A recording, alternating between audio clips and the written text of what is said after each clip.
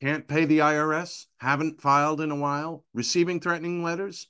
Yeah, it's about to get worse. The IRS is hiring an army of agents targeting hardworking Americans like you.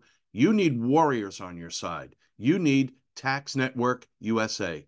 Tax Network USA has brilliant strategies to solve your IRS problems quickly and in your favor. For instance, they've discovered a limited time special offer that the IRS is willing to waive $1 billion in penalties.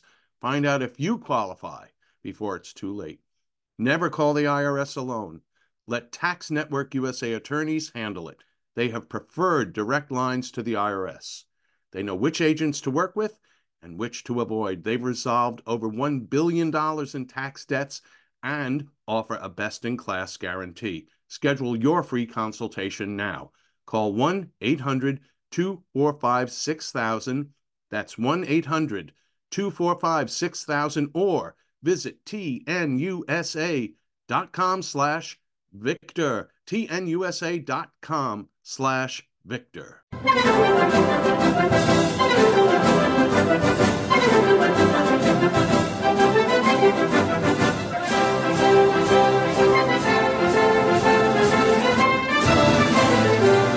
Hello, ladies. Hello, gentlemen. This is the Victor Davis Hanson Show. I am Jack Fowler, the man lucky enough to be the host, but the star and the namesake, the reason you're here to listen, to learn.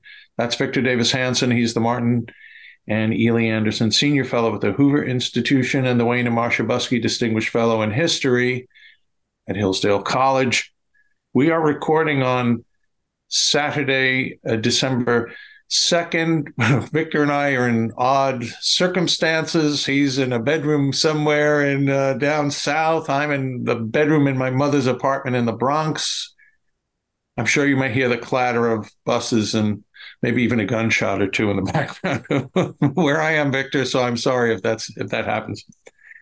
Anyway, lots to talk about. Do you think the Bronx are wilder than rural Fresno County? I'm curious. No, I've been to where I am in this neighborhood. That's okay. I've been to your house, and I would expect to see Mel Gibson drive by in a Mad Max car. So it could get a little wild where you are. Anyway, we have a couple of important things to get your thoughts on, Victor. One is the DeSantis Newsom debate. Yes, Henry Kissinger passed away, and there's some political kerfuffling about Donald Trump and Black Lives Matter. We'll get started. Let's start off with the debate, and we'll do that right after these important messages. Okay, it's time to commit. 2024 is the year for prioritizing yourself. Begin your new smile journey with Byte, and you could start seeing results in just 2 to 3 weeks. Just order your at-home impression kit today for only $14.95 at Byte.com. Byte Clear aligners are doctor-directed and delivered to your door. Treatment costs thousands less than braces. Plus, they offer financing options, accept eligible insurance, and you can pay with your HSA FSA. Get 80% off your impression kit when you use code WONDERY at Byte.com. That's BYTE.com. Start your confidence journey today with Byte. Man, that sunset is gorgeous. Grill, patio, sunset. Hard to get better than that. Unless you're browsing Carvana's inventory while you soak it all in. Oh, burger time. So sit back, get comfortable. Carvana's got thousands of cars under $20,000 just waiting for you. I could stay here forever. Carvana, where car buying meets comfort, meets convenience. Download the app or visit Carvana.com today.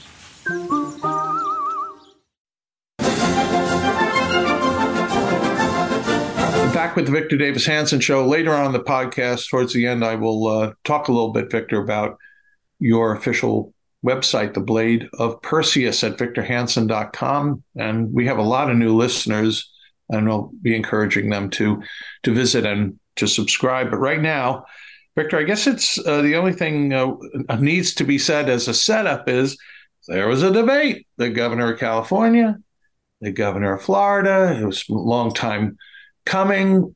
Was it consequential? That's one question. Does it matter? And the second question, broad questions to you, Victor, having seen the debate, what were your thoughts about it? What were your thoughts about DeSantis's performance and Gavin Newsom's performance? Well, I wrote in my new, I don't know what you call it, Jack, but I've never, as I said, I had never tweeted until my daughter, Pauline, suggested that we revive that inert account that you and I used to use to, just for ads and stuff. So I've been tweeting. I wrote a long tweet. I mean, I give it to her. I don't know how to do it. She puts it on. And I wrote about it right after the debate. And it was just typical script. And you and I have talked about it. I talked about it with Sammy.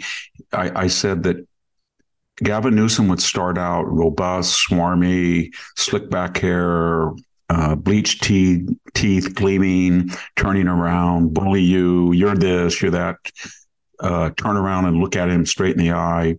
And that would look impressive, robust, muscular for the first, 10 minutes. But then he's an empty suit. He's an empty suit and he has two albatrosses around his neck. One, he was mayor and lieutenant governor and governor for 20 years. So if there's any one person responsible for the highest electricity cost in the continental United States, the highest gasoline prices in the continental United States, the highest gasoline taxes in the continental United States, the highest income tax rate, among the lowest test scores, the most homeless people, the most poverty as a percentage of the population, I think, except for Mississippi, but higher than West Virginia. And half of all births on Medi-Cal, and some of the worst freeways. The 99 near me, I think, has the highest death rate in the United States per 100,000 miles driven. It's him. And then he is loyal, apparently. I say apparently because I don't know why he's debating if he's loyal.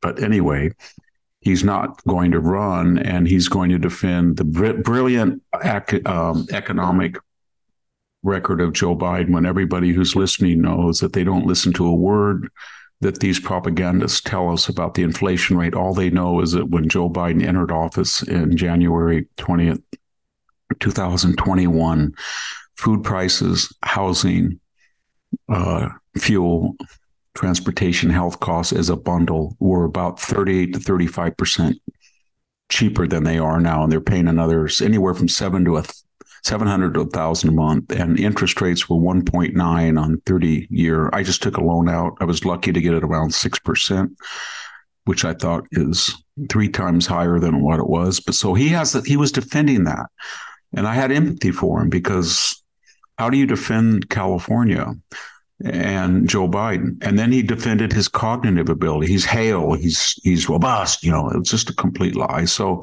after about 20 minutes. He went through all the canned cliches, all the memorized lines, all the braggadocio.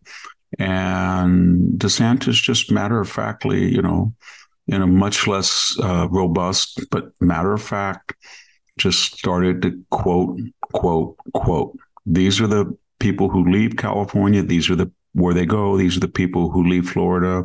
He went through all the data. It was kind of in a way, it was unfair to to Newsom. Well, it was unfair because he had nothing to debate. But Hannity I thought he did a pretty good job. But Hannity just lifted the Wall Street Journal. Remember that comparison they had this week on the disaster in California and the miracle in Florida? And he just went through this. He put it up on the screen.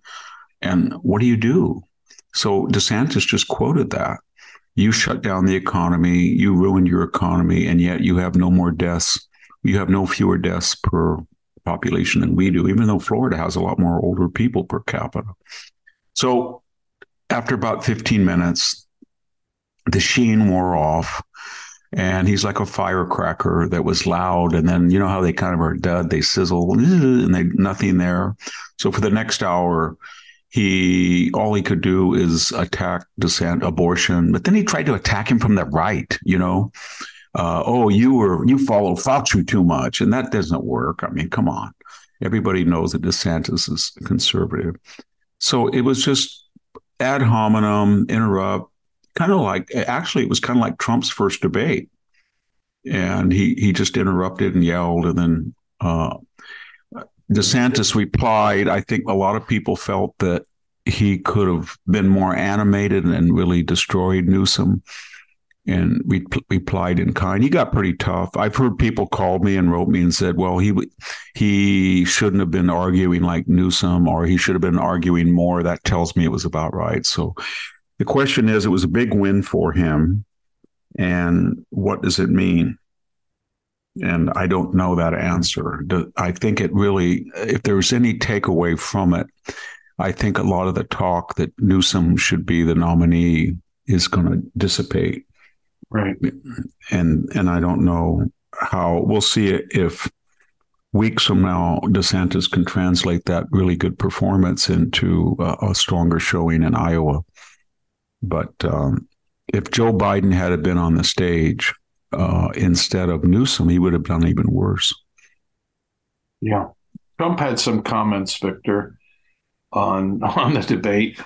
I think I saw something, I didn't read in depth, but some mockery of DeSantis again with his height or something. I'm sure it all gets back to lifts in the shoes and that kind of stuff. Any thoughts on Trump's public reaction to it? What did Trump, did he react to the debate? Yeah, there was something about like he needed to stand on a soapbox. I think it was a height related crack. It's just the kind of thing that in a bar in one of the outer boroughs, would be funny, and actually has its funniness now on a national scene. But to me, kind of typical Trump. I think Trump, anytime any Republican can debate the opposition, the generic opposition, and sort of undo him, it helps Trump. And so, and I know everybody's going to say, well, no, you want DeSantis. No, it does. DeSantis just systematically dismantled this whole lie. All Newsom did was lie. He had to. That's not true. But he couldn't just say, I am from California. I love high taxes. He even lied about that. No, it's not that many taxes. He couldn't just say, we like the regulation. We like the high gas because people drive less. We like the homeless people because we don't. He actually said at one point that illegal immigration was a matter of empathy, and you had to be empathetic. So I think Republicans and conservatives, I say more of these, the better, because all they do is on a broad front dismantle. And I go back to the same principle that you and I talked about earlier. We're basically down to three candidates, one way ahead and two fighting for two. I just want everybody to unite around the nominee. I wish, and I mean, it looks like Trump's ahead, and Trump would be magnanimous to say that I'm going to endorse anybody that wins, because he would obviously think he wins, but it would also force the other two candidates to say, and I'm going to do the same thing. Right. But what I don't want to see is if DeSantis were to win, I would not want to see the MAGA people get angry and sit out. If Trump wins, I would not want to see the Haley people sit out. And if it came down, I don't think this is going to happen, but if it came down between Haley, whom I don't feel is conservative enough, versus Biden, well, I would do what I did in 2008 and 2012 when I held my nose and voted for two people I didn't think were conservative, because had either John McCain or Mitt Romney been elected, they would have been better than Barack Obama. And and I voted against both in the primary. So at this late date in America, we don't have a lot of choices. And so that's my attitude about the whole thing. And I understand Donald Trump's way ahead, and he's when you see him on TV, he's lost a lot of weight. He's not, I know he made fun of DeSantis apparently, but he seems like he's more, I don't know what the word is, determined now to get in there and do what he has to do and not do all the other stuff. And everybody, I was asked this. The only reason I'm asking, I'm here in Palm Beach giving some lectures for the Hoover Institution, and a lot of people said, well, nobody would work for him. And I don't think that's true. There's Robert O'Brien, there's Mike Pompeo, there's Devin Nunes, there's all sorts of talent if they needed to, for CIA director, DOD, you name it. You know? And I thought Ron DeSantis did a really good job. I really did. Yeah. So I wonder, Victor, and we'll get to a little more about Trump and his determination, and we'll use that as an entree into the Black Lives Matter kerfuffle. But back on the debate, I'm wondering now, riffing here, if this might be helpful to California politics, especially bringing out the I've seen it before, the poop map of San Francisco, but I think it's pretty effective. And I wonder if DeSantis's takedown of Newsom, even if it doesn't matter, may not matter at the end of the day on a national level, if it might have consequences in California. We just can't write off California, can we? I mean, forever it's going to be, Democrat supermajority. Maybe this debate will I think influence so. And inspire. People have to remember that as late as 2000, George Bush remember he and Karl Rove advised him to campaign at the last moment in California in 2000. And there was a time, we got to remember, if you look at the last 50 years in California and you add up the governorships, I think it's about even. And if you count Arnold Schwarzenegger as a conservative, he's not, but he's a Republican, then you have 4 terms of the last, you have Reagan and Dick Mason and Pete Wilson, and Schwarzenegger is 32 years out of the last 58 or something. You just had the 2 Jerry Browns for 16, and then you had Newsom for 4. You have 20. So it wasn't that long ago. And what happened, of course, is over the last 30 years, somewhere between 8 and 10 million left. And those were conservative voters. And then we had the second highest number. Well, we have the highest number of illegal aliens, and 1 out of every 4. It's higher. 27% of the resident population of California was not born in the United States. And under our current immigration, 90% of these new immigrants come from family reasons, and they come from impoverished areas in China or Asia, or especially Central America and Mexico, and they're constituents of the Democratic Party. And then, of course, Silicon Valley warped the whole thing when you have $9 trillion of market capitalization, and they warped the politics by funding the Democrats. But this all hinged on 45% of the population is Hispanic, Mexican American, Central American, et cetera, and they're all liberal, and they still are under the age of 40. But because California, like all democratic states, have so alienated the white working class, which is still, 35, 40% of California, they have to depend inordinately on so-called minorities. And that means 60% of the Hispanic vote. And I think nationwide it's going to split 50-50, and maybe in California, a Republican someday could get 50-50. And if they could, they would win again. Because as I say, I live in a community where I usually don't see anybody other than Mexican American for the entire day when I go into town or people come by the house. And I just noticed that if I walked into a supermarket in my hometown, people didn't want to talk if they knew me or they thought they knew me. And if I go now, the first thing they do is come over. It's not to say, hello, I saw you on Fox or something. It's, hello, go Trump. You know what I mean? Or it's just overt. Everybody there is angry. And I ask them, I always am curious when I fill up a gas, it's gasoline prices in California. I had my Echo diesel, by the way, it's on month 3 now, waiting for a turbo tube. Wow. So 5 months total out of 2 years it's been in the shop, and it's a great truck. It's just, they don't have the part for one thing. But anyway, I was talking to a guy with a diesel pickup this week, and it was almost $6 a gallon. he couldn't fill up $180 to fill his 30-gallon tank. And when you look at housing and everything, I think the Hispanic community, and then when you put in the trans issue and the abortion issue, this Republican mantra that was completely bogus the last, 40 years, Hispanics are family values. They're natural Republicans. It's actually starting to come true now, but for economic reasons.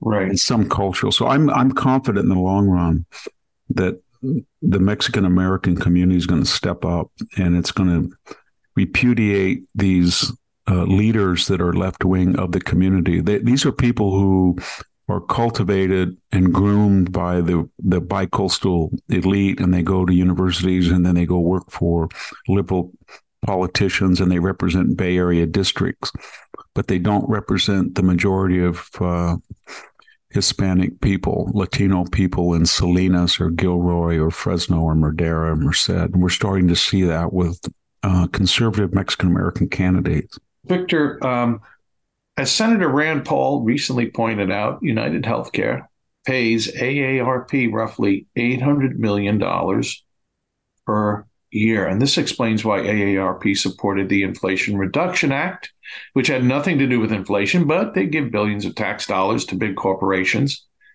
Well, the Association of Mature American Citizens, AMAC, is fighting every day to pass common sense policies for American seniors.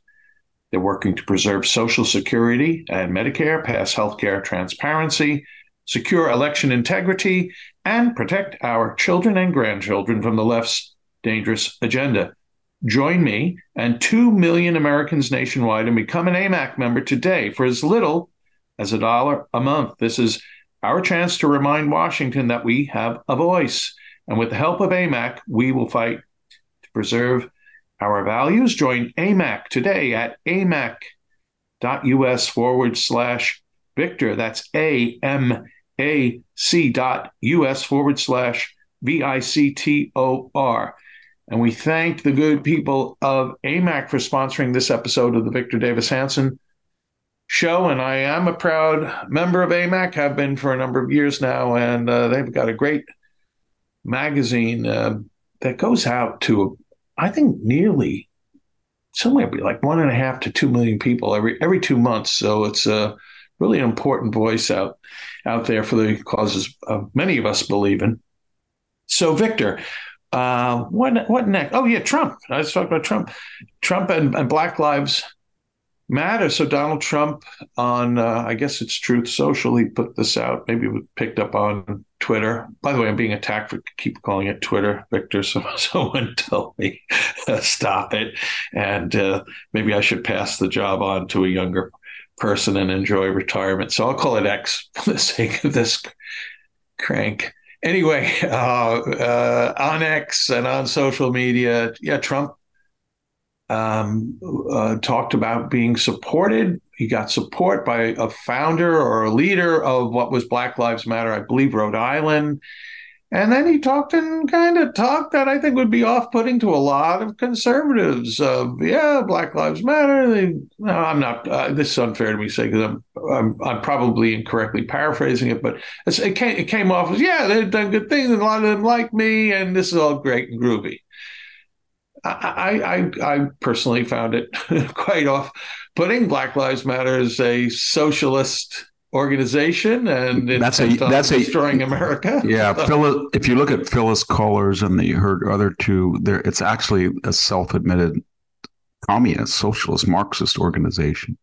As I said, Black Lives Matter came to the fore after Ferguson, but before that, it was a very strange group. It was a group of 3 non-gender specific Black women who were trying to advocate for lesbian rights and gay rights within the Black community. And then it was mainstream.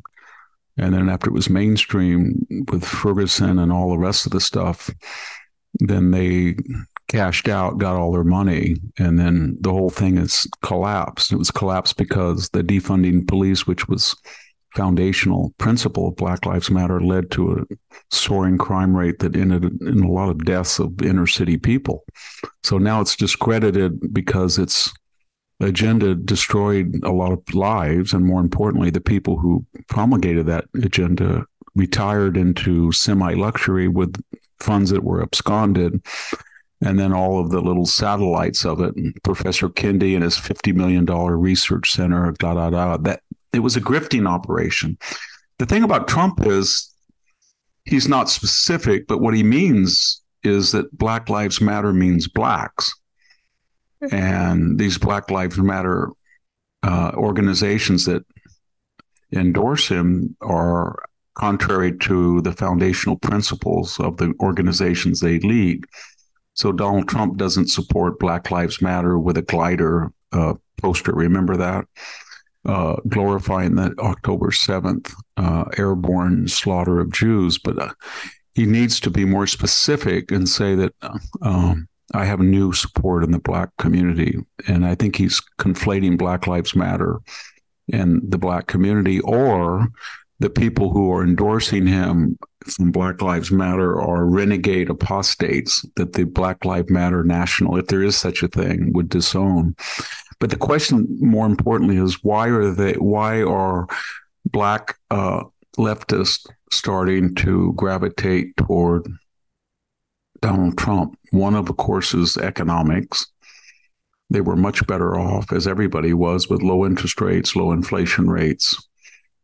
And the unemployment for Blacks before COVID was just as good or better than it is now, which is going down. And then number two, the social issues that bothers a lot of people, but especially minorities, the trans issue, the radical abortion issue, because there's more, if you look at those statistics, and you and I have talked about that, what the Black population would be if it weren't for half of all abortions from 12% of the population. And it's kind of I don't even want to use the word for it, but it's been a war against Black people, this radical abortion. Oh, Jesse Jackson called it a genocide once upon a time. Yeah. He called it a genocide. Yeah.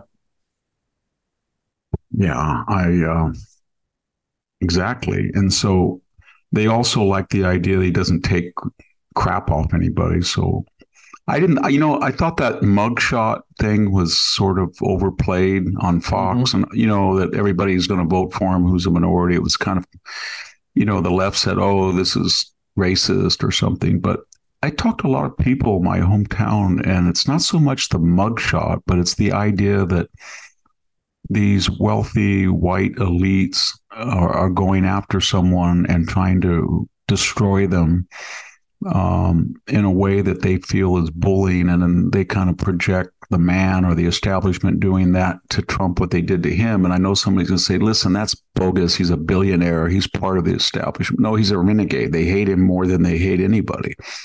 And that actually worked. The $64,000 question is still the one that remains, and that is count the trials and dates of Fani Willis, Alvin Bragg, Letitia James, and Jack Smith, and realize that 3 of the 4 are not African Americans of the Black Lives Matter apostates or the Black community. 20% supports Trump, but they're radical leftists. And they will be trying these cases in Miami and Atlanta and New York and Washington that will have minority juries. And at least 3 of the 4 judges so far are left-wing. And there'll probably be the 4th will be left-wing.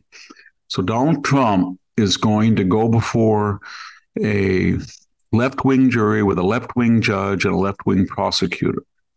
And yes, all of the charges are completely bogus. They really are. They would apply to almost anybody. Speaking here, I drove by Mar-a-Lago. Jack, the idea that that's not worth 100 or 200 million is ridiculous. Yeah. It's got water on both sides. It looks like the idea that it's worth $17 million is a joke. The front door is worth that. That is bogus. And the January 6th stuff is bogus. And the files that he took as president are no worse or no better than Joe Biden, what he did with his files, with his Corvette when he was vice president.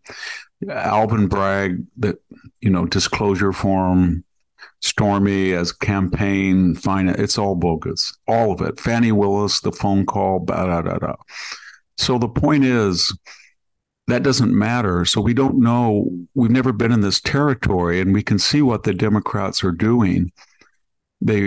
I still believe that they thought it would give them empathy for Trump. He would be way ahead and get nominated. And then just as he walks into the mousetrap of the nomination and gets it, then they clamp down and grab him.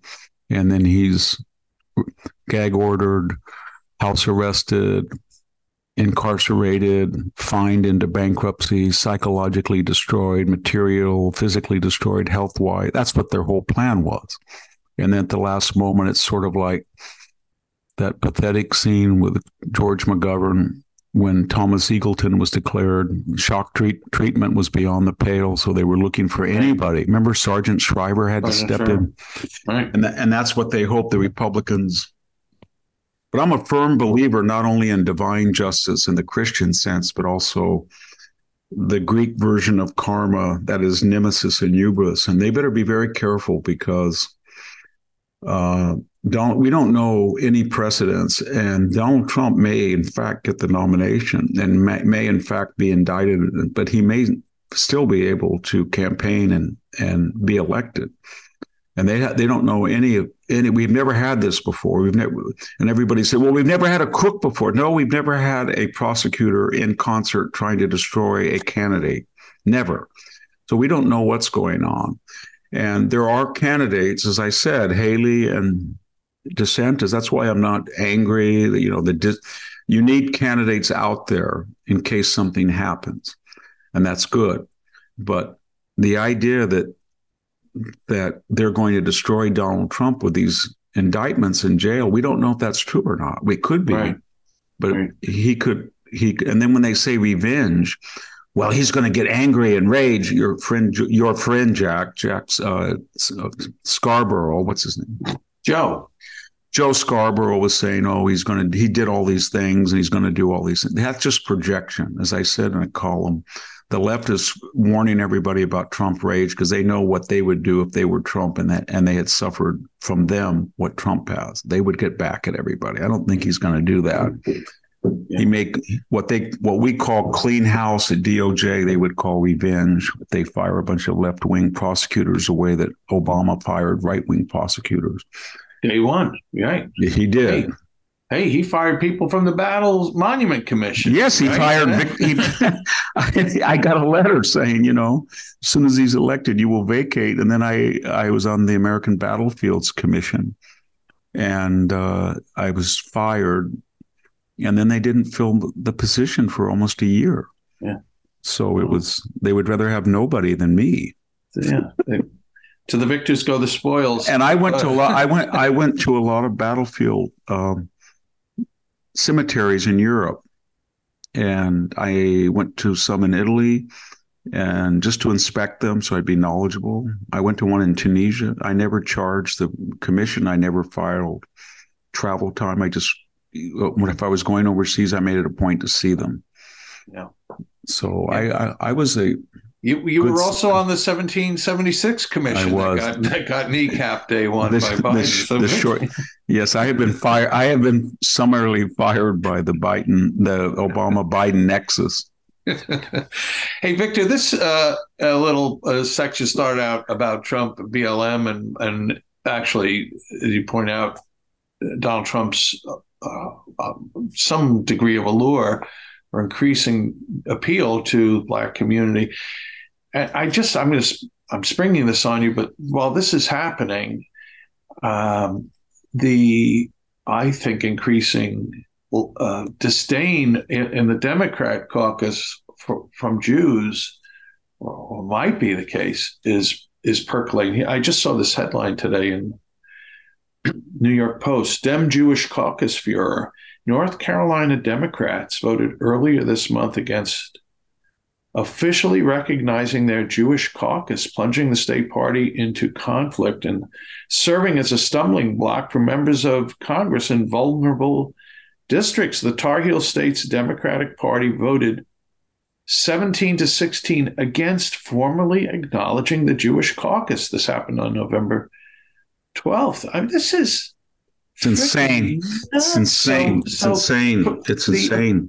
Yeah, all these things like let's get Trump by court. This is not happening in a vacuum. It's happening while the Democrats are actually self-inflicting themselves with a reliable bloc, once a political bloc, Jewish vote, and now black votes seeming to seep away.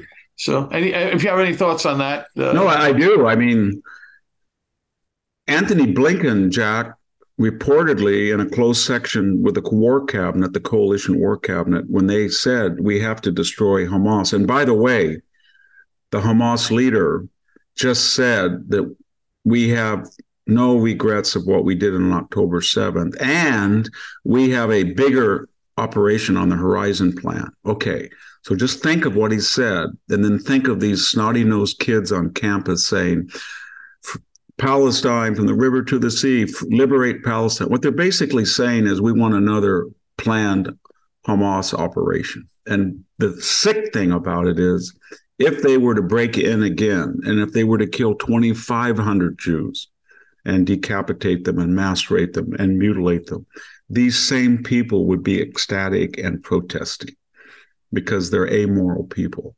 And they can't see the modern version of the SS when you see it.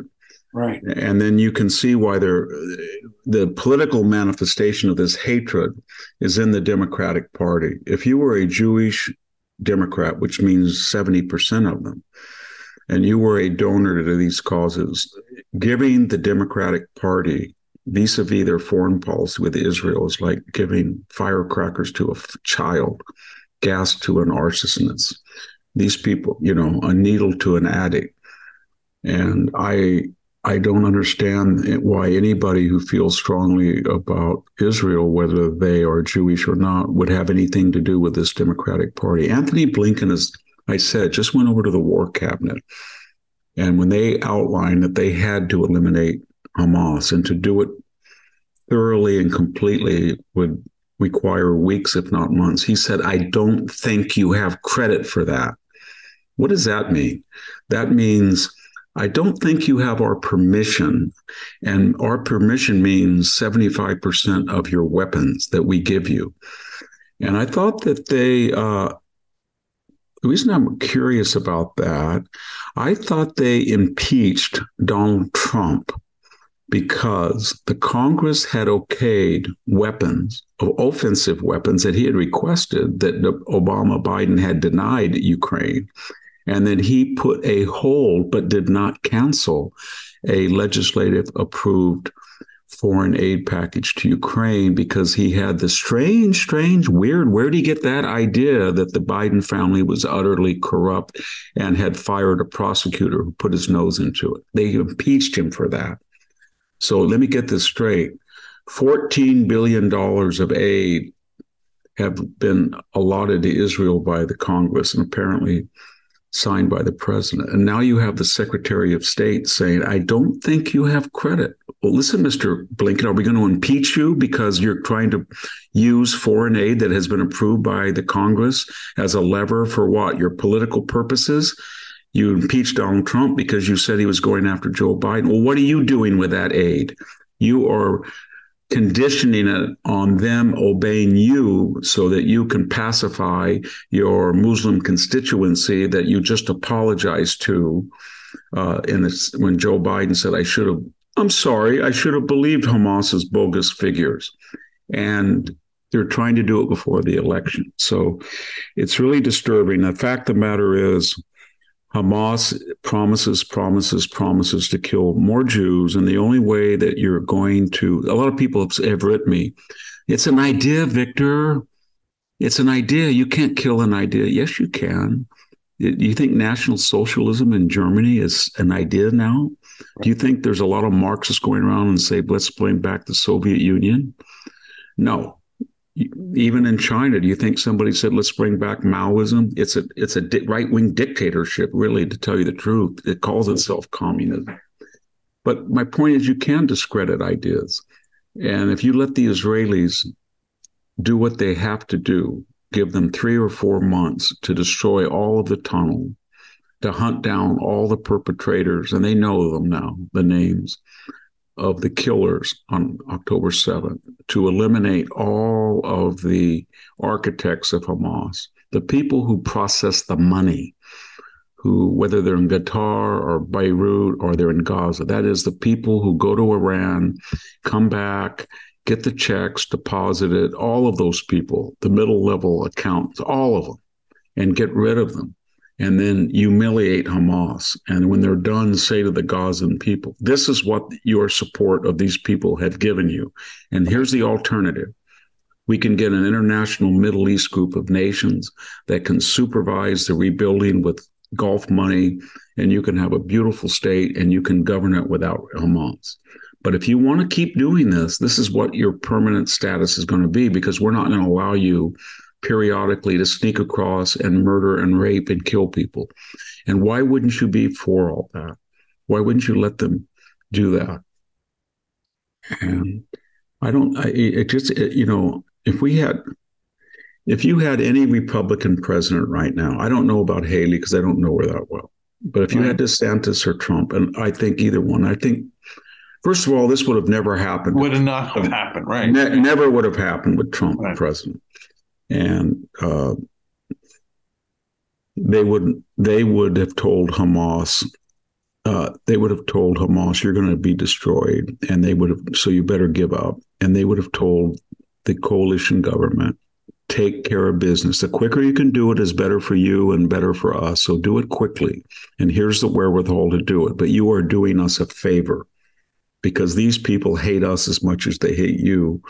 And they've killed 30 of American citizens, and they've taken hostage 10. Nobody talks about that. Right. Now, what's so sick about, Jack, is if you had an American special ops team and they went in there to get those 10 Americans out, and they were fighting Hamas, I bet you these protests would be in America, would be protesting against our own people and for Hamas. That's how sick they are, because they haven't said one word in any of these protests about fellow Americans that were killed by Hamas. Did Israelis kill Americans? No. Did Israelis take Americans hostage? No. Nobody talks about that. Yeah, well, we don't feel any rage coming from the leader of the free world either about his two dozen plus countrymen. They don't care. They don't care. Yeah. So, I talked to an official in Israel 2 years ago when I was there with this, almost 2 years ago, a year and a half ago. And he said to me, who will remain nameless, he was a pretty high official. He said, you don't have to know the intricacies of the history, although it helps. The protesters don't know anything. But he said the Trump, meaning the Trump administration, but perhaps Trump himself, when we went over there, we explained what the Golan Heights were, what the embassy in Jerusalem would mean, what the end of Soleimani would mean, what declaring the Houthis a terrorist organization would mean, what cutting off Hamas would mean, getting out of the Iran deal would mean, what putting sanctions on Iran would mean, the whole list. And they said that the Trump people, and Trump, I guess, in person said, these are not just your interests, they're Western interest. Absolutely. They're our interest. So what's the problem with getting them done? Right. And he did all of those. Nobody else would have done that. He did all of them. And the result was Jake Sullivan, who despises Donald Trump so much that he was the architect of the Alpha Ping bank hoax. Remember that? In the 2016 election, when he was working for Hillary. And Anthony Blinken, the Secretary of State, was the architect of the 51 quote unquote intelligence authorities that lied to the nation right on the eve of debate and the election, that Hunter's laptop was Russian disinformation. So these are the people running our foreign policy. But Jake Sullivan himself said, my portfolio, National Security Advisor, right before October 7th, my portfolio in the Middle East is kind of boring. Nothing going on. It's pretty quiet. I don't really worry much about it. What was the subtext was, I inherited what Trump did, and it's taken me 3 years to screw it up. And I haven't yet screwed it up. I've tried to say the Houthis aren't terrorists. I've tried to lift the sanctions on the Iranians and give them $50 billion to $100 billion of cash from oil sales. I've tried to get back in the Iran deal. I'm still gritting my teeth and angry about the Golan Heights and the embassy. I tried to give the money back to Gaza, and I haven't screwed it up yet. And then we had October 7th, and he took him 3 years to screw it up, but they did screw it up. Yeah. And then came October 8th, Victor, and the unbridled anti-Semitism. Yes. Yeah. Well, as we began this and conclude this little section, the hatred of Jews has gotten so much so that politically you can't even have a state party Democratic caucus anymore. I was thinking about that. If you and I did this broadcast on, I don't know, October 6th. Right.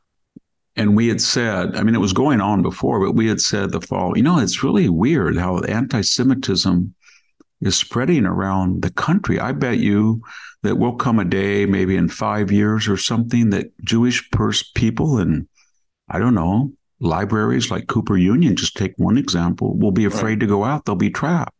Or I bet you, Jack, it's getting so bad that the president of MIT will tell Jewish students to keep away from some areas that she can't guarantee their safety in. Or I bet you where I work, Jack, there'll be a Stanford professor who will tell Jewish students, as if he's some Herr Doktor in 1930s Germany, to get on one side of the room away from the non-Jews. And I bet you, Jack, I hear all these things about Cornell. I bet you there'll be a Cornell black professor who will say he's exhilarated if they ever kill Jews. And I think there'll be a bunch of pro-Hamas people or pro-terrorists that'll crowd in, swarm the rotunda. That crazy Tlaib congresswoman will go out and say river to the sea. If I had said that, or you had said that, they would think, oh man, you guys are just so paranoid. That is crazy. And now we just sort of shrug. Well, that happened. Yeah. It's going to get worse. It's going to get worse as Hamas keeps losing and people get angrier and angrier at these protests. They're going to be shriller and shriller and shriller. This Chicago Democratic Convention is going to be a nightmare. It's going to be 1968 all over again. On steroids. Yeah. Yeah. Well, Victor, we have time for one more chunk on this episode, and mentioned at the outset we were going to ask for your thoughts about Henry Kissinger, who passed away earlier this week at the age of 100, and we'll get to that, Victor, right after this final important message. Delve into the shadows of the mind with Sleeping Dogs, a gripping murder mystery starring Academy Award winner Russell Crowe. Now available on digital. Crowe portrays an ex-homicide detective unraveling a brutal murder he can't recall. Uncovering secrets from his past, he learns a chilling truth. It's best to let sleeping dogs lie. Visit sleepingdogsmovie.com/Wondery to watch Sleeping Dogs, now on digital. That's sleepingdogsmovie.com/Wondery. CarMax is putting peace of mind back in car shopping by putting you in the driver's seat to find a ride that's right for you. Because at CarMax, we believe you shouldn't just settle for a car. You should love your car. That's why every car we sell is CarMax certified quality, so you can be sure with upfront pricing that's the same for every customer. So don't settle. Find love at first drive and start shopping now at CarMax.com. CarMax, the way car buying should be. We're back with the Victor Davis Hanson Show. Victor has a website, The Blade of Perseus. The web address is victorhanson.com. if you are a fan of Victor and you're not going there, remedy it right now, remedy that situation. Visit early and often, like they vote in Chicago. What will you find when you go there? Links to Victor's articles, his essays at American Greatness, syndicated columns, the archives of this podcast and Victor's other appearances on other podcasts, such as Megyn Kelly Show, links to his books, and then links to these quote-unquote ultra articles. And you'll click on it, you want to read it. Wow, this looks interesting. Victor's writing about, and it won't open. I can't read it. Why? Because you have to subscribe. If you're a fan of Victor's writing, you're missing a lot if you're not subscribing. It's $5, gets you in the door, $50 for the full year. Victor writes about 2 or 3 ultra pieces a week for the Blade of Perseus. So check that out. Victor Henry Kissinger, former Secretary of State, man, still in the saddle. Even earlier this calendar year, he was visiting China. He passed away. I'm 2 things. One, curious about your broader thoughts of this man of some significant consequence of the 20th century, maybe even into the 21st a little bit. And I'm just also curious on a personal level if Kissinger if you had any interactions with him at Hoover. I don't know if you did or didn't, but Victor, anything you'd like to say about this? I met him once at the Hoover. I did a Ricochet podcast with Peter Robinson, I think yesterday.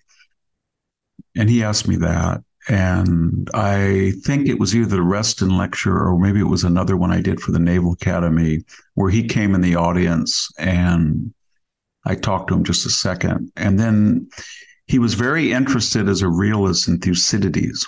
And I wrote the introduction to the landmark Thucydides translation edition. And he wrote me a note when that came out, very nice note. And then when I wrote A War Like No Other, A History of the Peloponnesian War, he wrote me a long note about that. And then I was at a Northern California club, and he came in, and that time he was in a wheelchair. But maybe it was just because it was sort of rugged terrain. And I walked by him, and he was being swarmed by people.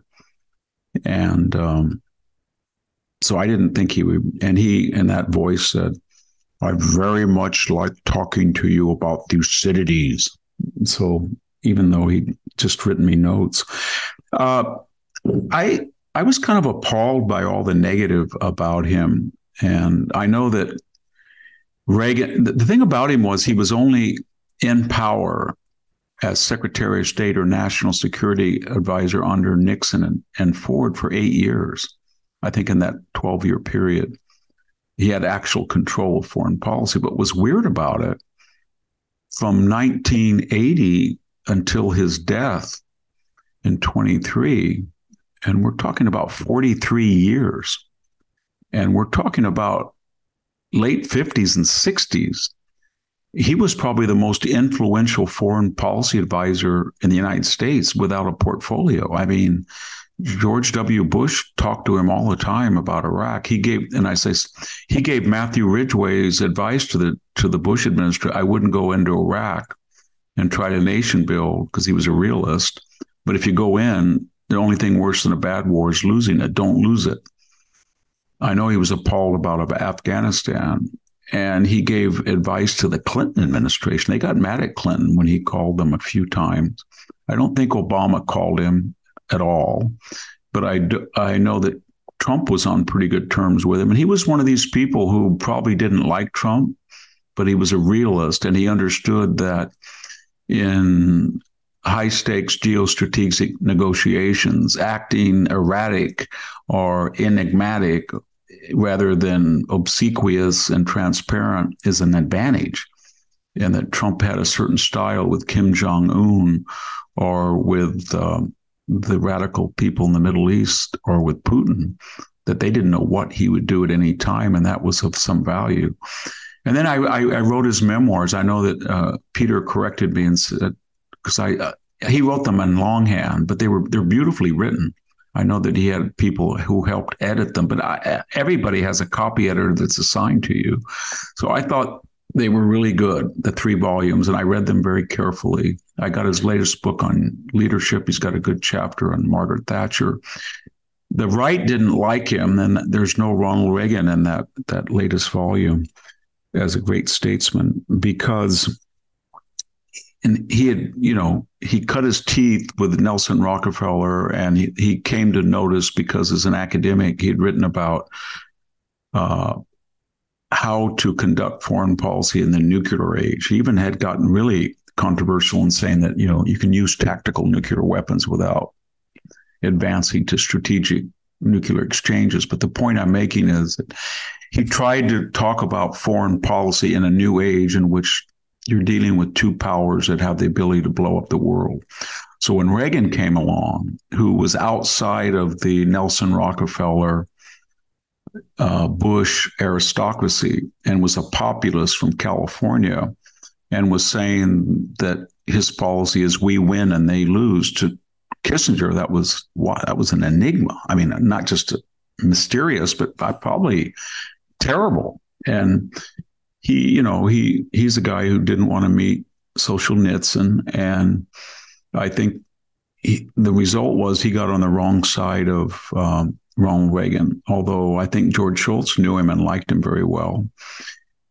So then that was a 12. Bill Buckley. They were, if you could say, best friends, close to.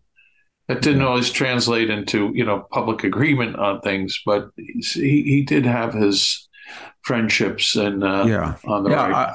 And I think that was the right's criticism, that he was a realist when you needed an idealist to defeat the Soviet Union, build a big military, et cetera. But I think he joined that finally. And then the left, of course, my God, they thought he was responsible for the genocide in Cambodia, the genocide in the Pakistani, Bangladesh thing, the genocide in Greece, Cypriots, the genocide everywhere. And so they hated his guts, and those obituaries, as I glanced at, were pretty unfair. But, Christopher Hitchens I knew really well, and I got in a couple of arguments with him about the trial of Henry Kissinger about Cambodia. And even he, and I don't want to speak ill of the dead or to put words in the mouth of the dead who can't answer, but in my conversations with him during that period, 2006, maybe 2003 to 2009, when I talked to him maybe twice a month, he was now kind of a neoconservative. I don't know what he was, but he kind of retracted some of the things he thought about him. And then William Shawcross, who wrote Sideshow, which was an earlier version condemning Kissinger for the bombing of Cambodia, he formally apologized to Kissinger and said he understood the logic that these people were fueling the North Vietnamese. They were using Cambodian territory and troops to kill Americans. And therefore, they had to be stopped, i.e. bombed, and they couldn't. And anyway, the point is that, and by the way, William Shawcross is a wonderful person. His father, Lord Shawcross, was the chief British prosecutor at the Nuremberg trial, famously. And he was somebody who was a man of the left and then became a centrist or conservative. And he wrote a great book on the royal family. And he's come to Hoover a couple of times, and I've had wonderful conversations with him. He's really a nice person. But my point is that I think by the time he died, except for the hard left, he'd kind of transcended all of the left-wing, right-wing criticism, and people kind of came to the consensus that there was an American who popularized or made the public aware of what geostrategic diplomacy was. And what is that? You look at your opponent, you're trying to further your interests, but you would concede that they're trying to further their interests. So you study, you learn about their culture, their history, and what they want out of you and why they want it out of you. And then you find to what degree of that agenda that's antithetical, if it's China, Russia, whatever, to yours, that you could live with and what you could get in exchange for it. And then you deal. That's pretty much what Trump did, but without the sophisticated knowledge of what Kissinger's saying, their culture, history. And then you come to a deal, and that disappoints people that you didn't get all of what you wanted. And then he also popularized, I think, intersectionality. And that means that the world is a chessboard. And when you get humiliated in Afghanistan, and you get humiliated by letting a Chinese balloon traverse your country, and you get humiliated by the Ukrainian invasion, and when you said you wouldn't do anything if it was a minor invasion, and you get humiliated when your president has to be helped at summits with foreign leaders, then it's logical that Hamas will go in and kill Jews without fear of American involvement and kill Americans. So everything is connected, where I don't think everybody said, well, that's obvious, Victor. Come on. We know that. You know that because you have common sense, but these people don't. So, Blinken and Salt, nothing wrong with you. That was one of our great evacuations. No, it was the worst military defeat, I think, worse than 1975 in Vietnam. But so that's what his contribution was. He was a beautiful prose stylist. He dated a lot of beautiful women. Remember that. And our generation remembers Jill St. John, Ava Gabor, Liz Taylor, et cetera, et cetera. His wife once at a White House Correspondents' Dinner, Nancy Kissinger and Pat Buckley, Bill's wife, and Barbara Walters were all lecturing me about smoking. Smoking a cigarette. That's my ties to the Kissinger family. Did they all smoke? They also, the weirdest thing was a week or so later, I was watching C-SPAN, and they had a retrospective on the 1976 Republican convention where Reagan came out and gave that terrific speech and kind of embarrassed Jerry Ford. But they you took pictures of the audience, and who's in the audience? Nancy Kissinger smoking a cigarette. And Pat smoked like a chimney. Victor, I'm curious, before we end, you mentioned Christopher Hitchens. You were talking to him twice a week. What was the basis of that relationship? Just curious. I don't quite know what the basis was of it. That I think it was he had been orphaned over the Iraq War, and he had supported for grounds of the Iraq War, and it just turned out that we had dovetailed on one point, or one central point. I didn't get into the WMD. Right. What I said was, you've got to take Saddam out after 9/11. And I was very clear about that. So what I mean by this is twofold. One, I thought that the Robert Kagan, Bill Kristol Project for a New American Century was completely insane. That was Fareed Zakaria, all those guys who in 1999 were pressuring Bill Clinton to evolve beyond the no-fly zone vestigial policy from the Bush administration to take out Saddam preemptively, right? That's what they were. But after 9/11, I looked at what the Congress had passed, bipartisan, overwhelming Democratic support, Joe Biden among them. And they said there's 23 writs. Only 3 of them had anything to do with WMD. But the others were very important.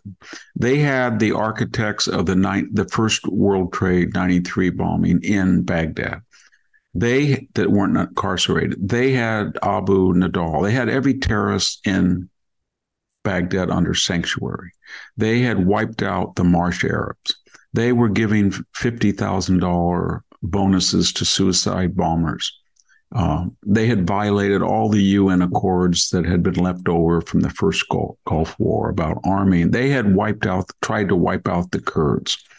And you read those congressional writs, there was a reason why only 3 of them were on WMD. I thought they had WMD and they had given it to Syria before the tensions heated up so they could keep it. I think that's true when we see what Assad had apparently used it. Came from somebody, but that wasn't the point. So he had read that and he had felt the same thing, that putting all your eggs in the WMD basket was a mistake, but there was reason to get rid of him. And so I was at the Naval Academy that year, and he called me up and he wanted to talk about it. And then he was intrigued that I lived on a farm and I wasn't part of the Washington establishment. So when I went back on 2 or 3 occasions, he came down to my farm, and then he wanted to be associated with the Hoovers. And he had in-laws that lived in Atherton, so he came out every summer. And we were very close. In a weird way, he might have saved my life when I was in Libya and I had a ruptured appendix and there was nobody that could operate. I didn't know what to do. And I called my son, who was young then, and I just said, go to my desk and find any number and call that number. And the only one there was no name. He called it, and it was Christopher Hitchens. Wow. Yeah. Holy mackerel. And Christopher Hitchens made some calls to people in the government. And the next thing I knew, when I woke up, I found a surgeon on my own who was an Egyptian in his pajamas at 3 a.m. And I was an Iranian anesthesiologist with ether. And this was not a hospital, it was a clinic. And so they did it on a kitchen table. Yeah. With a Pakistani nurse who spoke English. And they took this ruptured appendix out, and they saved my life because there was gangrene, because I had waited 3 days, and they took out 10 inches of my colon, the maximum part you could have without a colostomy. And it was pure black. They gave it to me. I brought it back and had the pathology in California. I brought it back in a bag of alcohol. But anyway, I was sitting there, and then all of a sudden, everything wonderful happened. A doctor from Georgetown who was in there, a Libyan American, and Gaddafi was reforming and trying to bring all the expatriates back with generous bonuses. They were giving him a huge clinic and all sorts of technology. And he came in with a suitcase that had Augmentin, Cipro, and another drug for intestinal, because I had really bad peritonitis, and there was no antibiotics there, and there was no painkiller. So I had no painkiller, no antibiotics. And on day 2, he came in, and within 24 hours of taking this combination of 3 antibiotics, and they had hydrocodone, I had no pain, and it cleared it up. And that came from a phone call from Christopher to a government official who then called, and there was no embassy, but they had called an envoy, and the envoy in Libya, who was looking for an embassy, called around and found this doctor, and he came into my room with the antibiotics, and that saved me. Wow. So I owed him a lot for that. Yeah, that's remarkable. I think we drifted apart over Obama, and he was under enormous pressure from the left. They hated him, and he had written a book, God is Not Great, and about Islam. But it was actually, if you read that book, it was more of an attack on Christianity than Islam, which I kind of didn't agree with. But I guess after 2009, 10, 11, 12, he drifted back to the Obama side. And I still was friendly to him, but he didn't, and he didn't come out. Yeah. He wasn't as friendly. And then when I saw him, there was something wrong with him, and he thought he had been bitten by a spider. And I thought that it was more than that. So he was limping around at Hoover, and I suggested that's not a black widow, because he said black widows are in Cal. I said they're everywhere, but they very rarely bite somebody, and that is a staph infection. Because my son had one like that, and it actually was a secondary infection from what turned out to be this esophageal cancer that killed his father. And he had always thought that he would live longer. It was very funny. Last story, he went up once to a club I was in, and he spent 3 days, I'm not kidding you, drinking and smoking all day and all night. Yeah. And he had a whole crowd entertained. He had stories from Oxford. He had stories from all over the world. He was drinking red wine. He drank a fifth of hard liquor each night. He was smoking. There was a doctor there, a good friend of mine at the time, and he said, Victor, you know this man, he's killing himself.